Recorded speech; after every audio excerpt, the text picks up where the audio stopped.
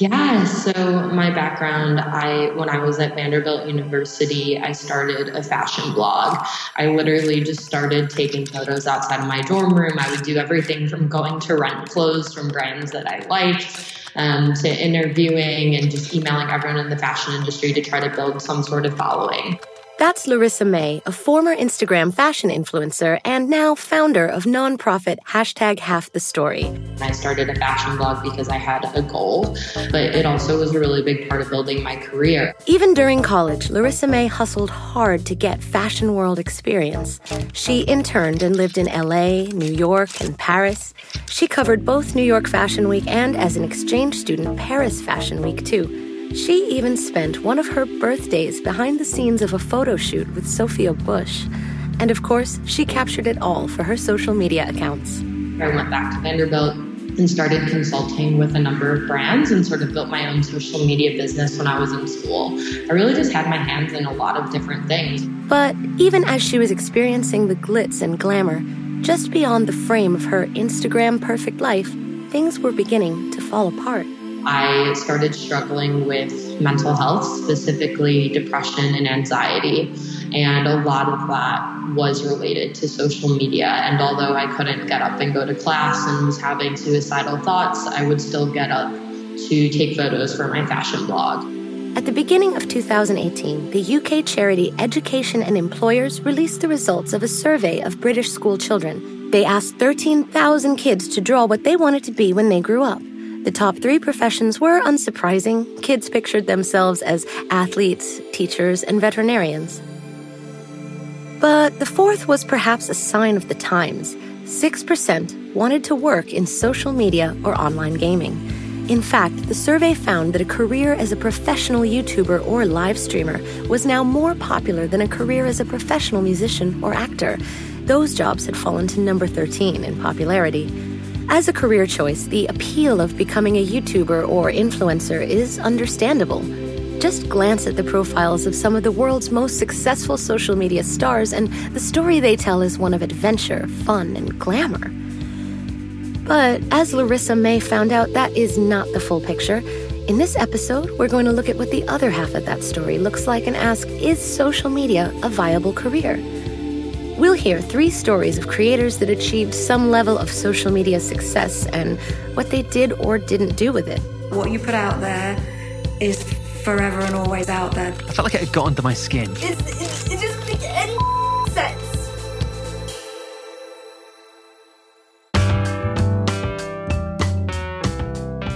This is Nevertheless, a podcast about learning in the modern age, and I'm your host, Lee Alexander.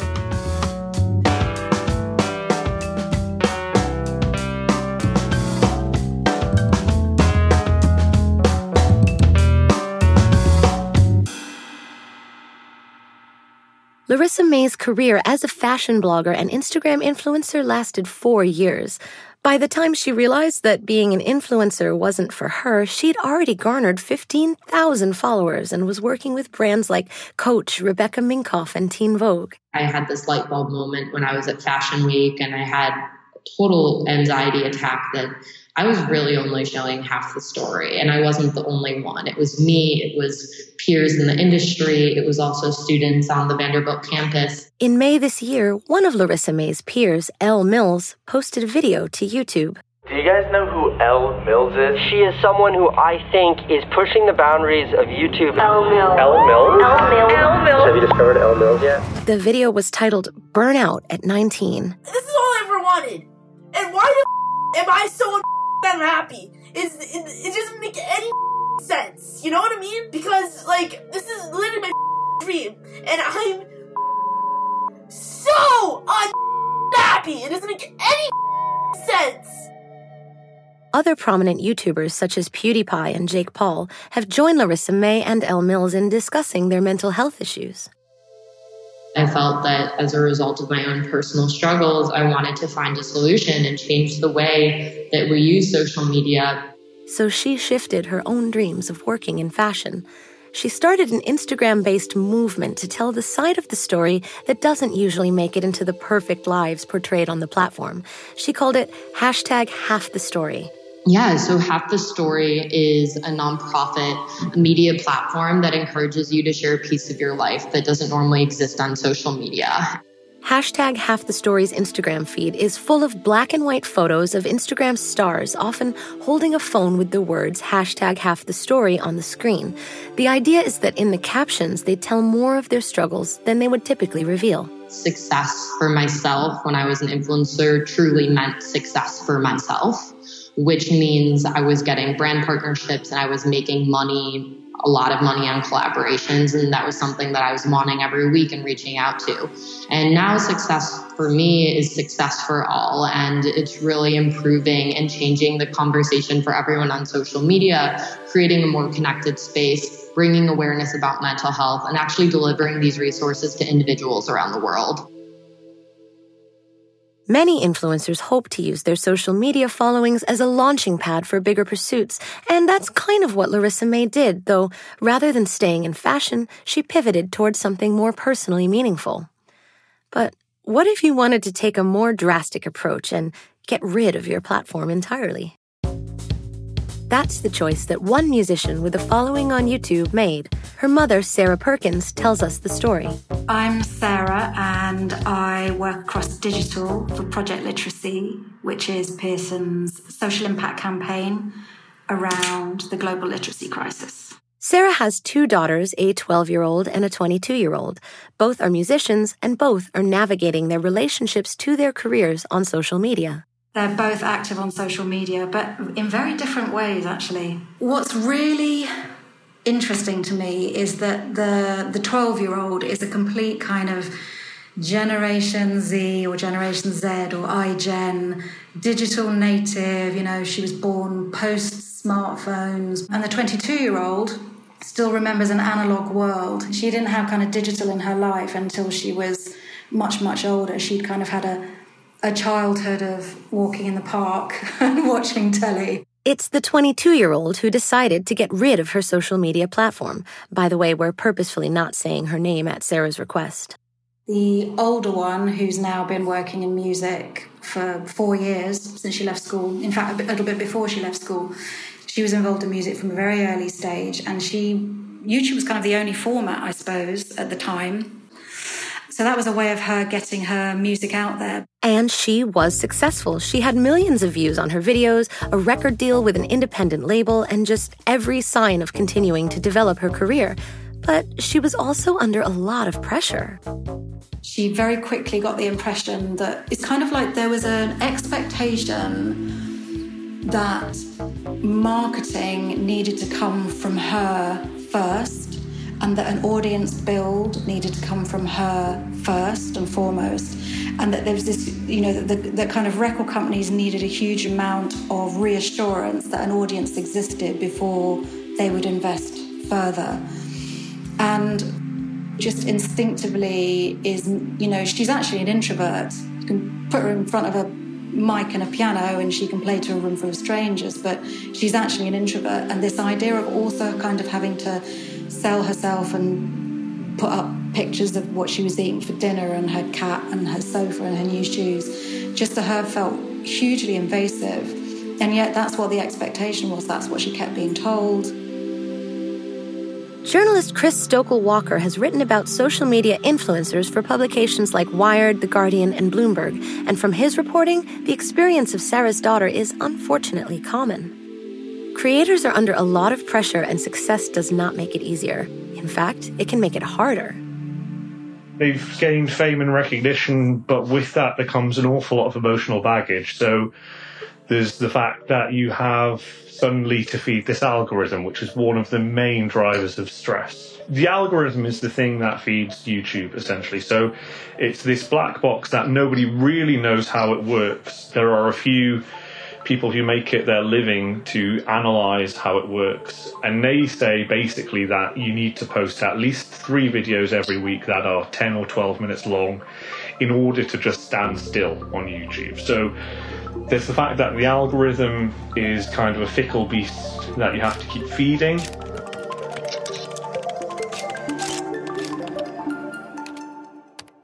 But it's not just the algorithm that needs constant content. There's also the fact that you have a kind of fickle audience who generally follow you as you're on the upward path and have a particular vision of what they feel you should be like and how you should present yourself. So if you change in any way at all, then suddenly they kind of wonder why you have. So you're kind of held in, I don't know, suspended animation is probably the good way to think about it, because what brought you to success is kind of what will keep you there. So you have to keep doing the same thing over and over again. And that's hard if you're essentially growing up on the platform as Sarah's daughter was doing. She was a teenager when she started putting up videos. You can imagine the difference between, I guess, being a 15-year-old and being a 22-year-old. I guess she suddenly felt really uncomfortable with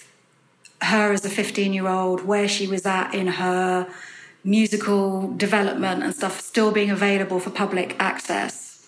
So she suddenly felt very paranoid, wanted to take back that control. It was that whole digital footprint, that thing we're always trying to say to kids about what you put out there is forever and always out there. That's your public history. And she is a brilliant example of someone deciding that they wanted to eliminate that overnight. So with millions of views and a growing fan base on YouTube, Sarah's daughter just deleted everything. All the videos, all the comments, all the view counts, gone. Sarah, of course, understands and empathizes with her daughter's decision, but she's also worried about how the choice is going to affect her career. How is she going to have the same reach and the same outlets for her material? I think that's something she's still absolutely struggling with. I think she doesn't know what the alternative is other than getting in the back of a transit van, like the good old days, and, you know, playing every pub toilet between here and Land's End. And there isn't a lot of support. She hasn't come across anyone in the music industry that seems to be even considering the sort of mental well-being of artists who are quadruply just exposed in a way that artists weren't in the past. I think generally, you know, in industry across the board, there's not that understanding of the link, that deep understanding of the link between mental health, well-being, feelings of personal sort of boundaries and stuff. And that link just isn't really made. There's just a focus on the commercial viability and a better return on investment because you have a fan base prepared to already buy whatever you do, you know. Yeah, I don't think there is that understanding or that appreciation. Meanwhile, as Sarah's older daughter has left YouTube and is trying to forge a new path forward for herself, her youngest wants nothing more than to be allowed onto the platform. Meanwhile, her little sister, who is obviously in the very early stages of her ambition, is desperate to have a YouTube account. We haven't given her permission to have one. She has a highly monitored Instagram account where she posts little snippets of songs, but she's desperate for a YouTube account. And she's not alone, but as more and more young people start their own YouTube channels or live stream accounts, it just gets harder. Stokel Walker explains. I did a story for Bloomberg earlier this year which looked at the rise in the number of YouTubers and the number of videos that are posted. Because you have to remember, this isn't like linear TV. There's no starting at 6 a.m. and finishing at 6 a.m. the next day. This is a massive box of content that keeps getting bigger and bigger. And so every time that you post something, there is a diminishing chance of returns. It's like playing the lottery, but having more and more people join the game constantly. The odds of success get smaller and smaller as you go through it. Earlier this year, a study from a German researcher found that the vast majority of aspiring YouTubers, like 96.5%, wouldn't even crack the U.S. poverty line based on their YouTube advertising earnings alone. Even the top 3% of most viewed channels only brought in about $16,800 per year. But then again, it's important to note that making money is only part of the motivation for many social media creators. You know, I work in social media, have done for 15 years. So it's very, very difficult for me to preach, right? And as someone that loves the creative arts and who appreciates the idea of the free distribution, direct to consumer, everyone has a chance, everyone has a voice. There's not so much mediation by agents, record companies, all the people that can stand in the way of someone getting their art, whatever the form is, out there. Sarah's daughters may be navigating their way through the world of YouTube, but both of them were very young when they started. But what happens when that's not the case and you move into social media after an actual career? That's the experience of Matt Lees. My name is Matt Lees, and I run a couple of YouTube channels, Shut Up and Sit Down about board games and Cool Ghosts about video games.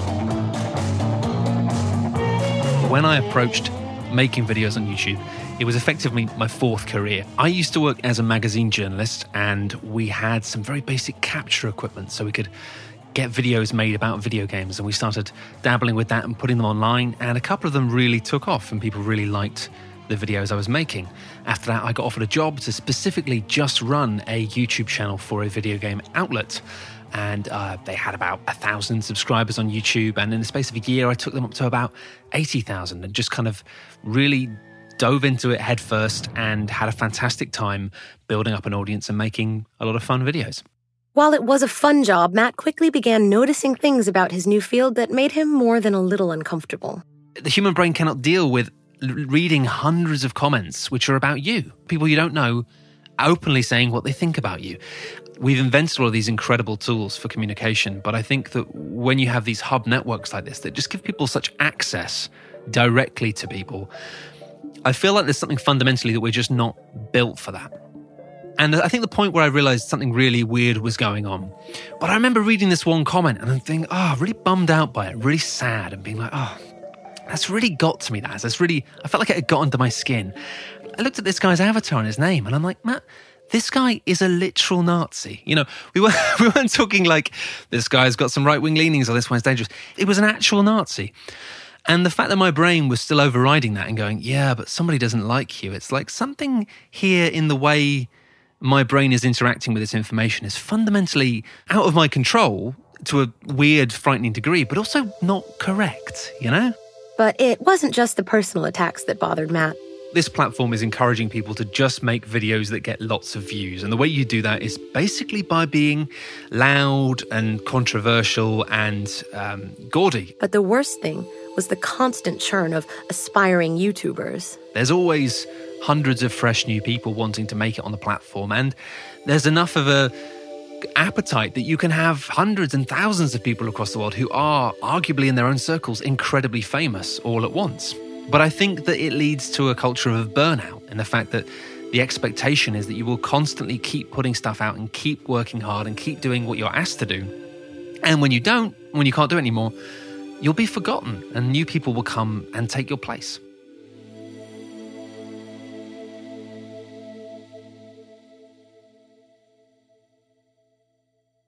Matt decided that to survive on the platform, he needed to make a change. I spent a lot of time switching off comments, for example, or removing advertising in terms of just being like, it doesn't matter now whether or not videos are getting lots of views, and it doesn't matter if people are getting a lot of interaction, a lot of engagement, all this stuff that everybody loves. Instead of depending on clicks and on constantly producing content, Matt has found a way to find financial success by producing slowly for a small niche audience. And so I was one of the first people to really jump onto a platform called Patreon, which has now become much, much, much more widespread, and to take a different approach of not trying to produce work that got huge amounts of traffic, but just trying to produce work that a small amount of people liked. And that's the kind of ethos I've tried to continue, really. And I've tried to avoid chasing after numbers and avoid looking at numbers, really. But again, Matt Lees hasn't had a conventional career. He's had a lot of life experience. I'd already worked in market research, PR, journalism, and then video. So I had a much better understanding of the world and a much better understanding of when your work relationship, when your work-life balance was wrong. And I think with lots of people getting into this when they're age 16, 17, it's just hugely damaging because A, you're working on your own. B, your role models are not good role models. And then they might burn out and you might replace them, and then you'll burn out and be replaced. The way Matt describes the world of social media sounds like an assembly line of factory workers, except the factory's digital. And when something breaks down on that assembly line, there aren't really structures in place to deal with it. When you get very big, you have some support networks, but even then, they're nothing like TV or films. So you're doing things on a shoestring budget, in a way, and you're required to do all sorts, kind of like 5 or 6 jobs in one. That was Chris Stokel-Walker, the journalist again. Larissa May of #HalfTheStory adds this. And I do think that every influencer agency should have some sort of almost like a wellness committee that's really working and checking in on the well-being of their talent in the same way that a manager of a model is hopefully checking in on their well-being as well, because social media and mental health are correlated, and these people need to be checked in on. They need to be monitored, because when social media is your life and your social media presence is paying your electricity bill, it's a lot harder to create boundaries around that. But most of these content creators never get to the point where they are big enough to have agencies or other support. That's why Matt Lees believes that the problem is bigger. I remember there are pop-ups on the back end of YouTube sometimes that say, hey, take a break. Hey, don't work too hard. And it's like, well, yeah, but you've literally designed the algorithms on your platform to reward people who put up videos every day. This sounds pretty bleak, and if we go back to that original question of, is social media a viable career, it might seem like the answer should be a resounding no. But maybe it's just a matter of finding the right way, moving beyond the internet's obsession with clicks and with scale, being more thoughtful about how we use these communication tools to actually serve creators and not have the creators serve the algorithms and the advertisers. Because ultimately, Larissa May, Matt, Sarah, and her daughter may all be concerned, but they're also finding ways forward.